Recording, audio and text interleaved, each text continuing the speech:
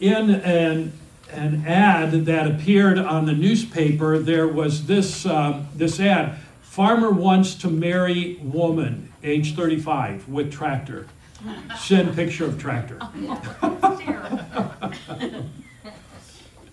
And we laugh at this, but it ought to cause us to think about just what kind of trait makes a woman attractive. Today, as I said, we're going to continue our study on God's pattern for a godly woman in 1 Timothy chapter 2. If you haven't turned there yet, I encourage you to do that. We're going to be looking at chapter 2, verses 9 to 15. And our desire as we look at this is to see what the Word of God says about the qualities that God thinks are important for women who profess to know Him. Now, I've said before that sometimes being a preacher that preaches exponentially through the Word, we come to things that we would maybe rather skip over. But we can't do that. We've got to teach what the Bible says. And so this is a subject that I know isn't a very popular subject, but 2 weeks ago, as well as last week, we were involved in a discussion that started this whole thing about the topic of prayer and the public worship of the church during this study in 1 Timothy. And so that topic of prayer leads us into the instruction that Paul gives to women in the church. Now some have accused Paul of being too old-fashioned here, or have accused him of being a male chauvinist. Why? Well, he's a man. What authority does he have to talk about women? How can he be objective in this matter of women in the church? If it weren't for the fact that we're talking about God's Word here, I think I'd be a little sheepish of dealing with this subject too, about women. But I want us to understand a couple of fundamental truths here as we begin again today. First of all, when God created Adam and Eve, He made them very different than everything else that He created in the world. And so the Bible tells us that when He created man and woman in His image. Man and woman in His image. So God did not, in His creation of women, make the woman inferior to the man. So we're not talking about women being inferior here.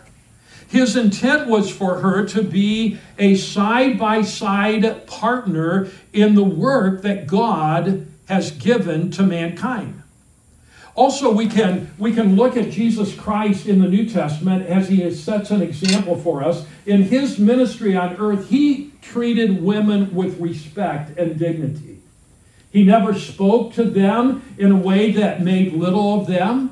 And His interaction with women was one of complete integrity. And so we know that God's gift of salvation is for everyone. It is without partiality. So His gift of salvation is for men, His gift of salvation for women. There's no partiality there at all. God's Word teaches men to respect women and to guard against actions or words that would put women down.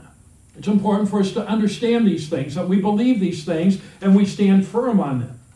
It is important that we also understand that the Bible is not man's opinion, but it is the inspired Word of God.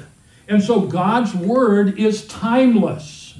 Amen. So we can't say, well, that was for back in the days of Paul. That doesn't have to do with us today. No, it is timeless.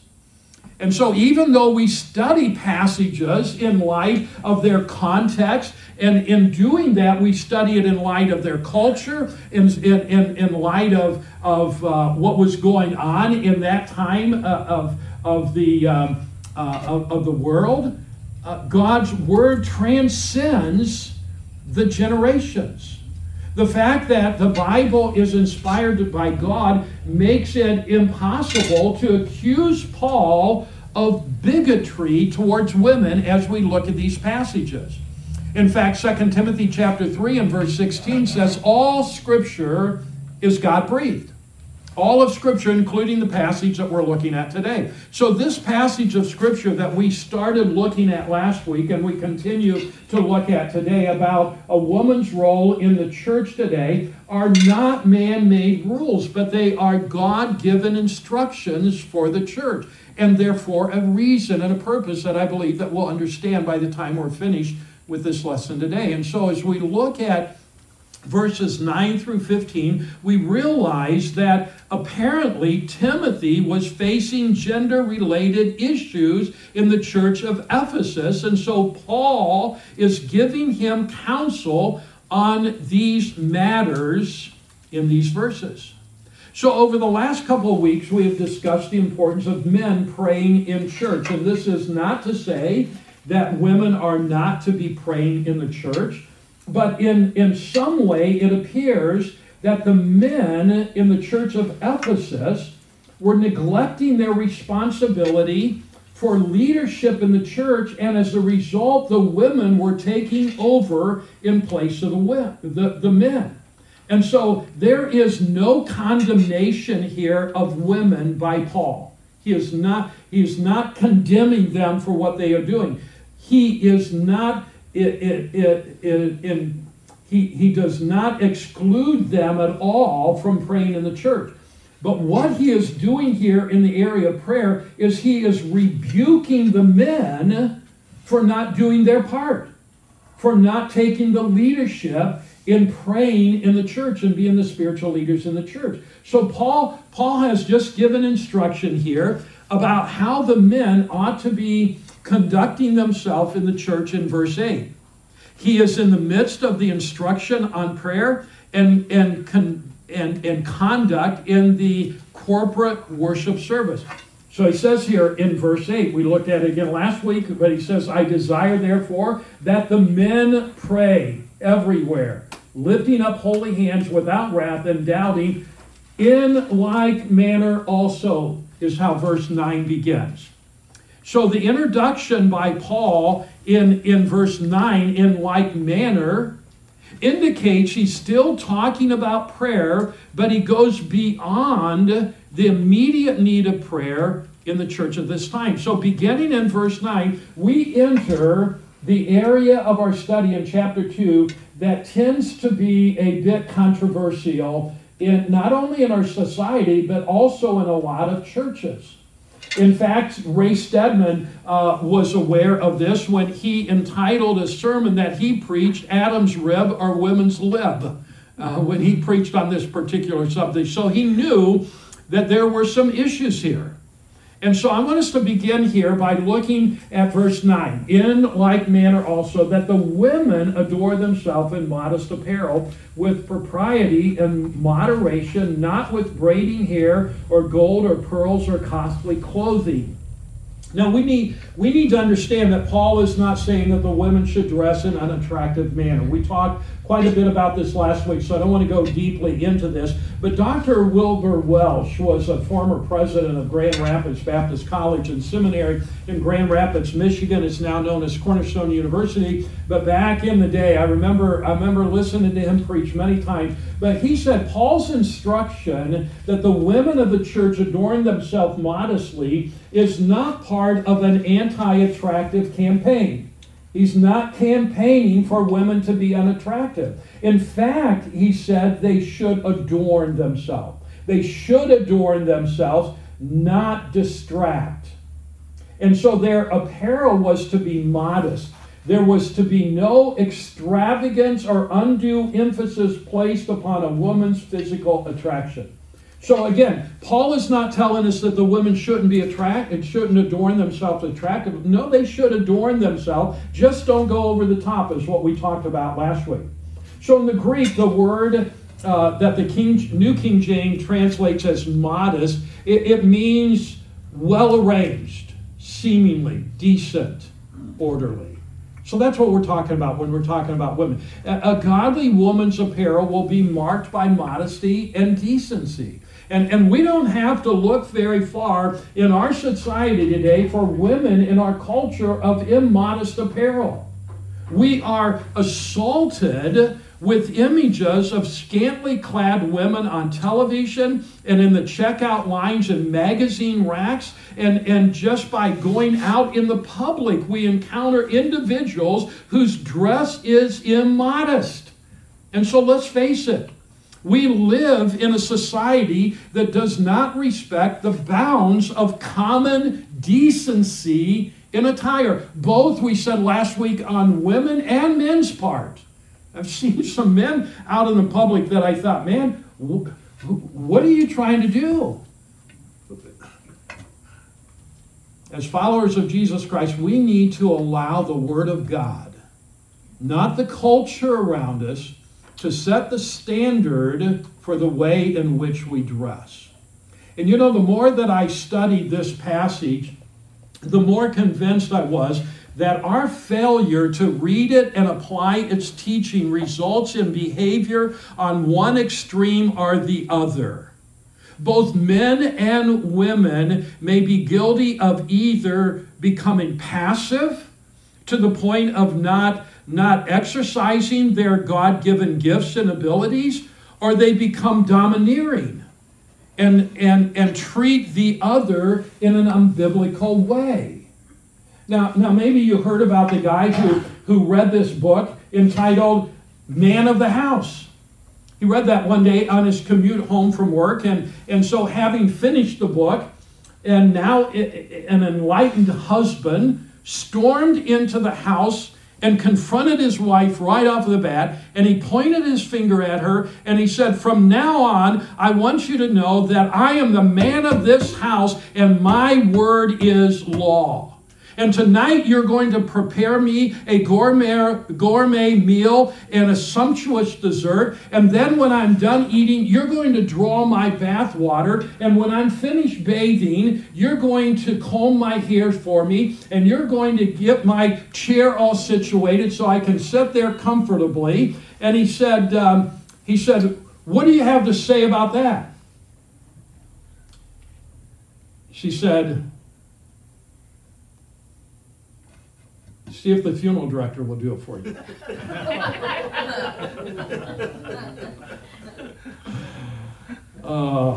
Well, that's one of the extremes that we want to avoid this morning as we study this text. So let me just share quickly the outline we looked at last week. Number one, we talked about considerate beauty, and we looked at verses 9 and 10. We had two subpoints.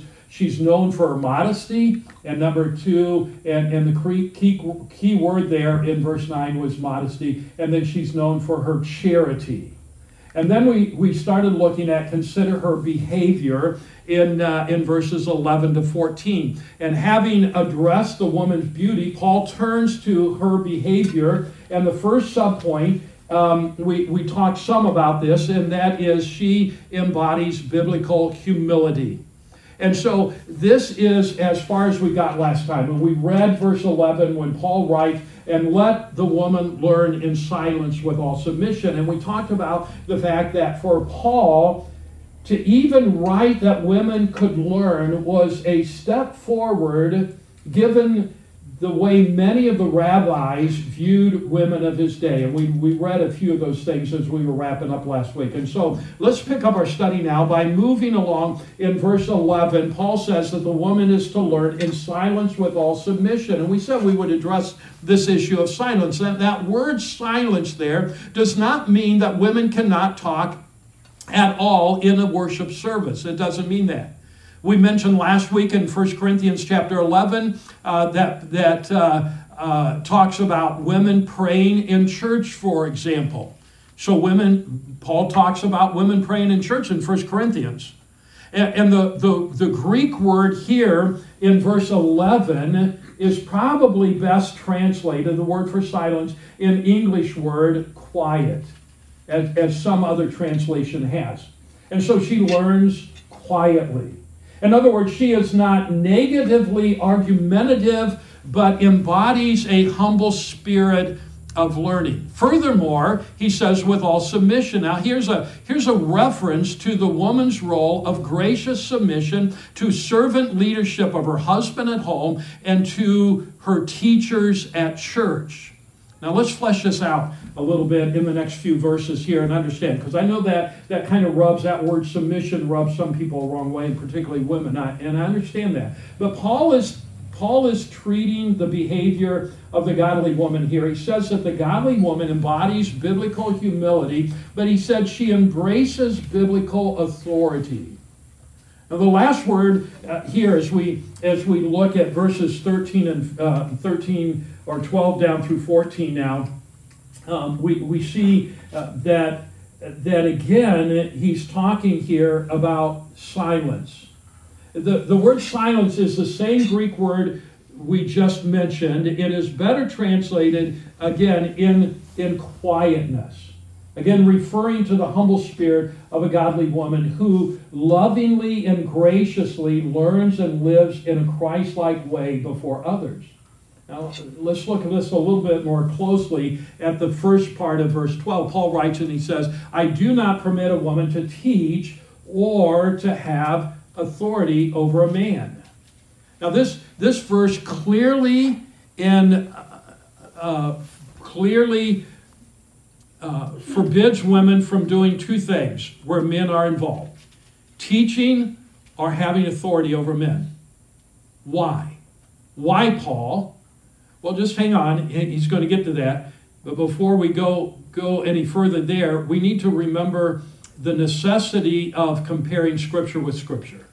If we're really going to understand what he's saying here, we need to listen to it all. We need to compare Scripture with Scripture. That is, we know from other places in the Bible that Paul is not forbidding women to teach at all. He's not doing that at all. In fact, Paul writes in Titus chapter 2 and verses 3 to 5, for example, that women are to be teachers of good things, that they admonish the young women to love their husband, to love their children, to be discreet, chaste, homemakers, good, obedient to their own husband. So women here are encouraged in the Bible to teach other women. Women are also encouraged, of course, to teach children. Paul mentions Timothy's learning from childhood the wonderful teachings of his godly grandmother Lois and his mother Eunice. We see that in 2 Timothy chapter 1 and verse 5 and chapter 3 and verse 15. It seems clear enough then that in both home and church, women are encouraged to teach other women and to teach children. And so Paul is not saying here that the woman may not teach at all, but rather he's saying that a woman should not teach a man or have authority over a man. And he is speaking, again, understand this, he's speaking in the context of the gathered Christian assembly. In other words, he's talking about church. And that is, the Scripture forbids a woman from teaching a man in the public gathering together of men and women for biblical instruction. And that would include not only right here in the church, but any gathering together of men and women for biblical teaching, including parachurch groups or organization. So much of what we see on Christian television, though, involves just this. You see a popular woman preacher or teacher, and she is teaching to a large group where men and women are both present. And so we get the idea, well, it must be okay, because this is a very popular woman, and she's preaching away, and there are men there. But for what Paul is saying, that is not biblical. Now this does not mean that a man cannot learn a thing or two from women. I mean, how many of you ladies believe that your husband or other men can learn a thing or two from you? I think most of you would say, well, how much time you got, Pastor? Well, I agree. I agree that there's a lot that we can learn from women. And more importantly, the Scripture agrees to that. I mean, the Bible tells us that a man by the name of Apollos learned a thing or two from a wonderful Christian couple in the private context of their home. In Acts chapter 18, the Bible says that this godly couple, Aquila and Priscilla, took Apollos aside and helped him to understand the scripture more adequately. And they did not do it in public, they did it privately. So Paul is addressing here the public teaching where men and women are present. And he says that women should not teach the scripture to men. Why is that, Paul? Well, hold on just a little bit. Verse 12 not only forbids women from teaching men, but it forbids women from having authority over men. We see that there in verse 12. Again, when he says to us, and I do not permit a woman to teach or to have authority over a man. And so there are two things there. Paul says, does not permit a woman to teach or have authority. So any role in the church that involves authority is limited to a man. The most obvious role, of course, is that of a pastor. A pastor is the shepherd of the flock, the spiritual leader of the congregation. And while he has authority in this role, he is under the authority of the headship of the Lord Jesus Christ. So he is also under authority. But he has authority in the sense of leading and providing and protecting the flock. And so the Bible restricts the pastorate to that of men. Verse 12 makes this abundantly clear, especially given the fact that the primary role of the pastor is to teach. He teaches the scripture. That is the pastor's main duty. Now, all of this does not surprise the majority of us. I mean, after all, we are independent Baptists, and we have believed this way for years. And we believe this way not because we're some strange kind of knuckle-dragging Neanderthals, but because we interpret the scripture in a plain, straightforward manner. What the Word of God says. So we must also stress that verse 12 does not forbid women from serving in leadership outside of the church. And this is important because it amazed me. There's been a couple of times recently, and we have a situation right now where back when McCain was running for office, you remember Sarah Palin was going to be the vice president, and there were fundamental Baptist people that were saying, well, we can't vote for a woman to have authority in the government. And now we have Kamala Harris, and there were people saying, we can't vote for it. The Bible says nothing about the woman having authority even over men in the area of the public around us. It's talking here about the church. And so verse 12 does not forbid women in that way. This verse is not a text that we can use for that. It is dealing with the matter of the context of the gathered Christian community, primarily the church. Now, it's important to stress all of this because some would like to read verse 12 differently. While the growing popularity of an unbiblical form of feminism is creeping into so many churches, some look at verse 12 and they said, well, we've missed this all along. This is just Paul saying this. This isn't Jesus. Jesus would never talk this way. Or, well, Paul was just writing out of the domineering patriotic the past culture that he lived in his day.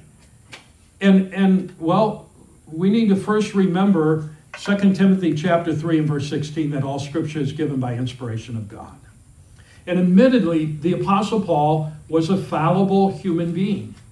He even referred to himself back in verse 15 of chapter 1 as the chief of sinners. But then what about Peter? Peter was a fallible being too. And as far as that, what about Luke and John? in all of the other biblical writers. You see, the doctrine of biblical inspiration authority teaches us that the Holy Spirit used fallible men, human beings, to produce an infallible book. And so it's not whether Paul is fallible or prone to make mistakes. It is that God used Paul as God used countless other writers in such a way as to produce an infallible book, the Bible, which is God's holy word. So as to whether Paul was writing out of the domineering culture of his day, we can't go there either, as we'll see in just a moment. But let me just say this first. Would you charge the Lord Jesus Christ with the same charges? Is it not significant that where it came to leadership, that Jesus chose 12 men to be his disciples? Is it not significant that the apostles were all men? You see, there's a reason for what Paul teaches here in verse 12, and to that reason we're going to look now. What is the reason for Paul teaching in verse 12? Why did Paul say that women may not teach a man or have authority over a man? Well, he gives the reason in the next two verses. If you look at verse 13 there, he says, "For Adam was formed first, then Eve." Just notice that for a minute. That Paul backs up what he says in verse 12 with Scripture. If you ask Paul, why did you say that a woman must not teach or have authority over a man? He would answer, because of Scripture. Because of what the Scripture teaches us. Don't miss that. He goes back to Scripture to address this. Paul appeals to the Scripture to defend what he says in verse 12. And this is very similar to what Jesus did in Mark chapter 10 when asked about marriage and divorce. When he was asked by the Pharisees whether divorce was permissible, Jesus quoted Scripture and took them to the very text that Paul takes us to here in verse 13. He takes us to the doctrine of creation in Genesis chapter 1 and chapter 2. And doing so, you see, suggests that this teaching here in 1 Timothy chapter 2, this teaching transcends time and culture. And the reason Paul's teaching here should never change is because the order of creation has never changed. Paul said Adam was formed first and then Eve. And Paul's point here is that there is a divine order that God intends with respect to men and women, and this order was given before the fall in the garden. Adam was formed first, then Eve. That's significant. This does not mean that one is superior and the other inferior. No, not at all. That's not what this is talking about. The two are equally created in the image of God. And so men and women are equal in their essence, but they are different in their roles. I mean, think, for example, of the Trinity. The Trinity tells us that God is one in essence, though there are three distinct persons in the Trinity. We have the Father, the Son, and the Holy Spirit, and they are all co-equal. In other words, they all possess all of the attributes. They are all fully God, but they have different roles and functions. Similarly, men and women are essentially equal before God, but they have different roles and functions. Man is the spiritual leader, and the woman graciously follows his servant leadership. In fact, the very text Paul quotes shows us how these roles were reversed in the fall. I mean, think about that. By being passive, Adam abducted his role as a spiritual leader, thus allowing Eve to partake of the forbidden fruit. Eve suppressed Adam's role as a leader, partook of the fruit, sin entered into the world. You see the role reversal here? That's why after sin entered into the world in the garden, God did not come asking questions of Eve first. You think he didn't know that Eve was the one that took the apple first? Or whatever the fruit was? God knew. But he addressed Adam. Because Adam was the one that was to be the leader, the protector. So he comes to Adam. Why? Because he was formed first. Because he was the spiritual leader. His role was that of a leader, protector, and provider for Eve.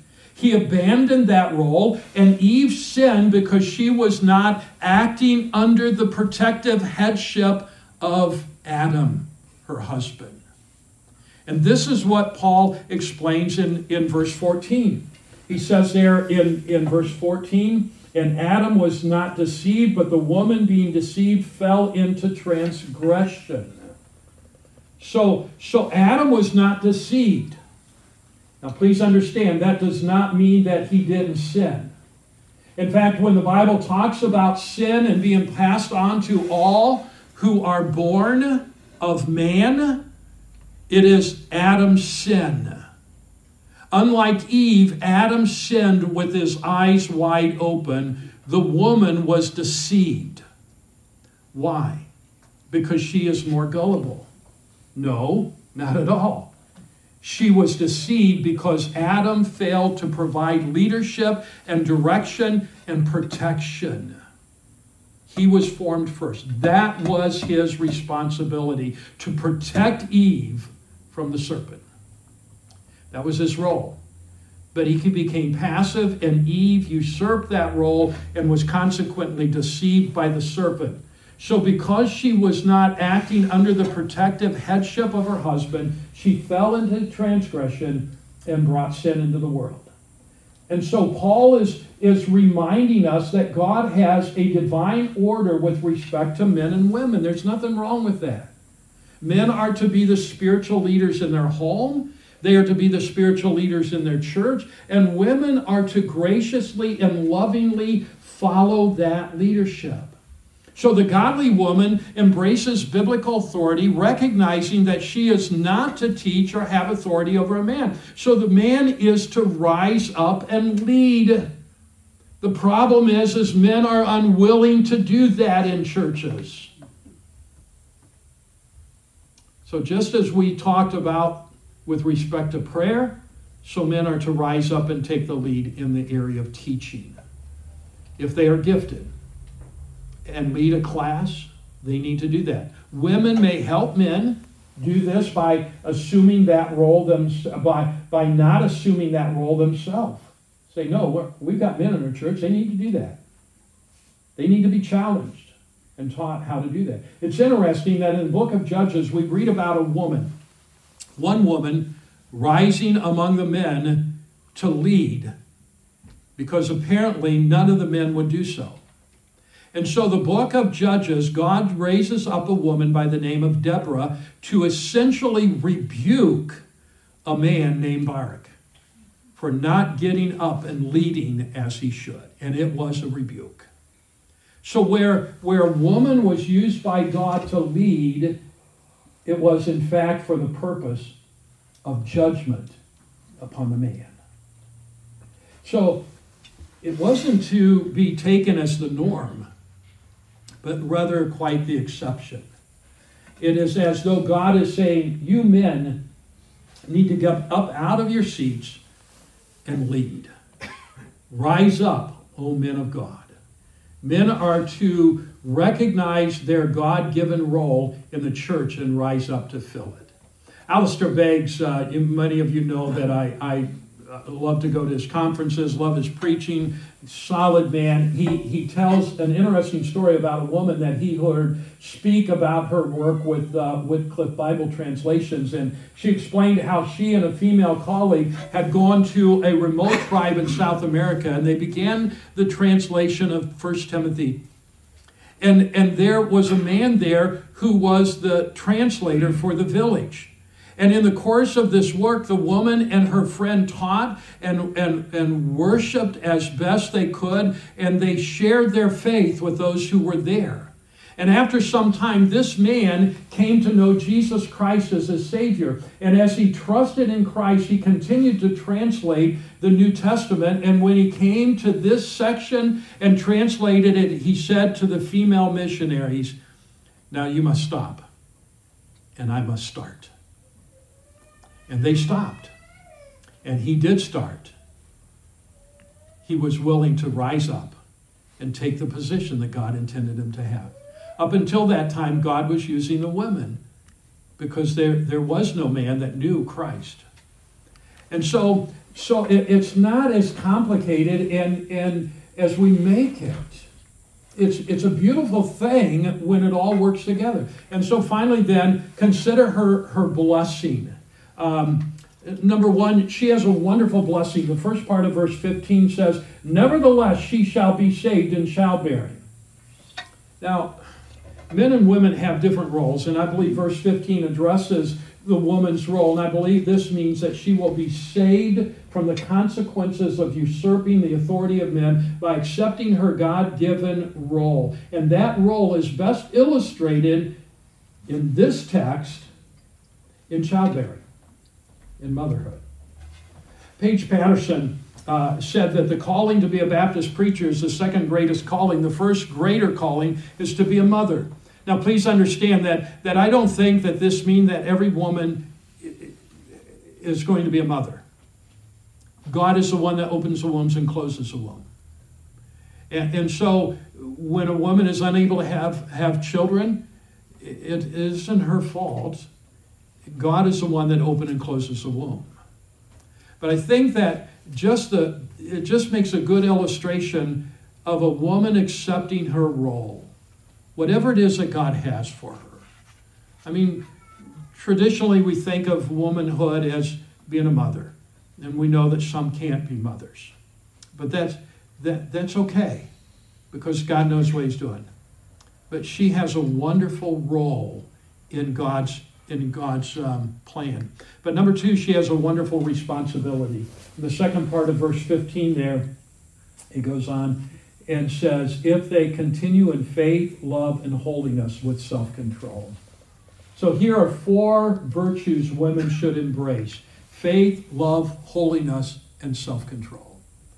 And so let me just add that while the text addresses a couple things women are forbidden to do, a couple things, that there are a number of things that women may do in the church. And let me just give you real quickly a few. Women can, like I said, two things that they're not to do. And here's just a small list. They can do personal witnessing, evangelism. They can pray, influencing the culture by their words and example. They can sing, music ministry, helping in youth ministry, giving testimony, addressing mixed audience, men and women, concerning insights and experiences, advancing the spread of the gospel through missions on the mission field. Women have historically taught that governance and authority teaching is to be done by men. Teaching a women's Bible class, leading and teaching in various women's ministry area, teaching young women about godly behavior, teaching children, writing biblical literature, including Bible teaching lessons and scholarly theological papers, ministering to the sick, ministering to elders, ministering to disabled, ministering to poor, ministering to prisoners, ministering to all church members, fighting against abortion, fighting against pornography and other social ills, writing to governmental leaders concerning righteous causes, teaching people to read and write, counseling, whether it's spiritual or financially, and many, many other things. What more do women want to do? You see what I'm saying? I'm not trying to be mean at all. But I'm saying, Paul isn't saying there's nothing for women to do in the church. He's not saying just, come and the men will do everything. That's not it at all. Men are to teach and to protect and to lead. And women are to follow godly leadership. And when a pastor or a man in the church is not doing it in a godly way, then there are steps to bring about discipline, to keep abuse from happening. And so I know, everyone knows that women are better than men at being women. We all know that. And men are better at being men than women. Men are better at being a man than being a woman. Just sounds weird saying it that way. But I think you know what I'm saying. Follow our God-given roles. Follow the biblical roles that God has set out for us. And when we do that, the church will be in harmony. And the world will look at us in amazement because we are balanced in a way that honors God.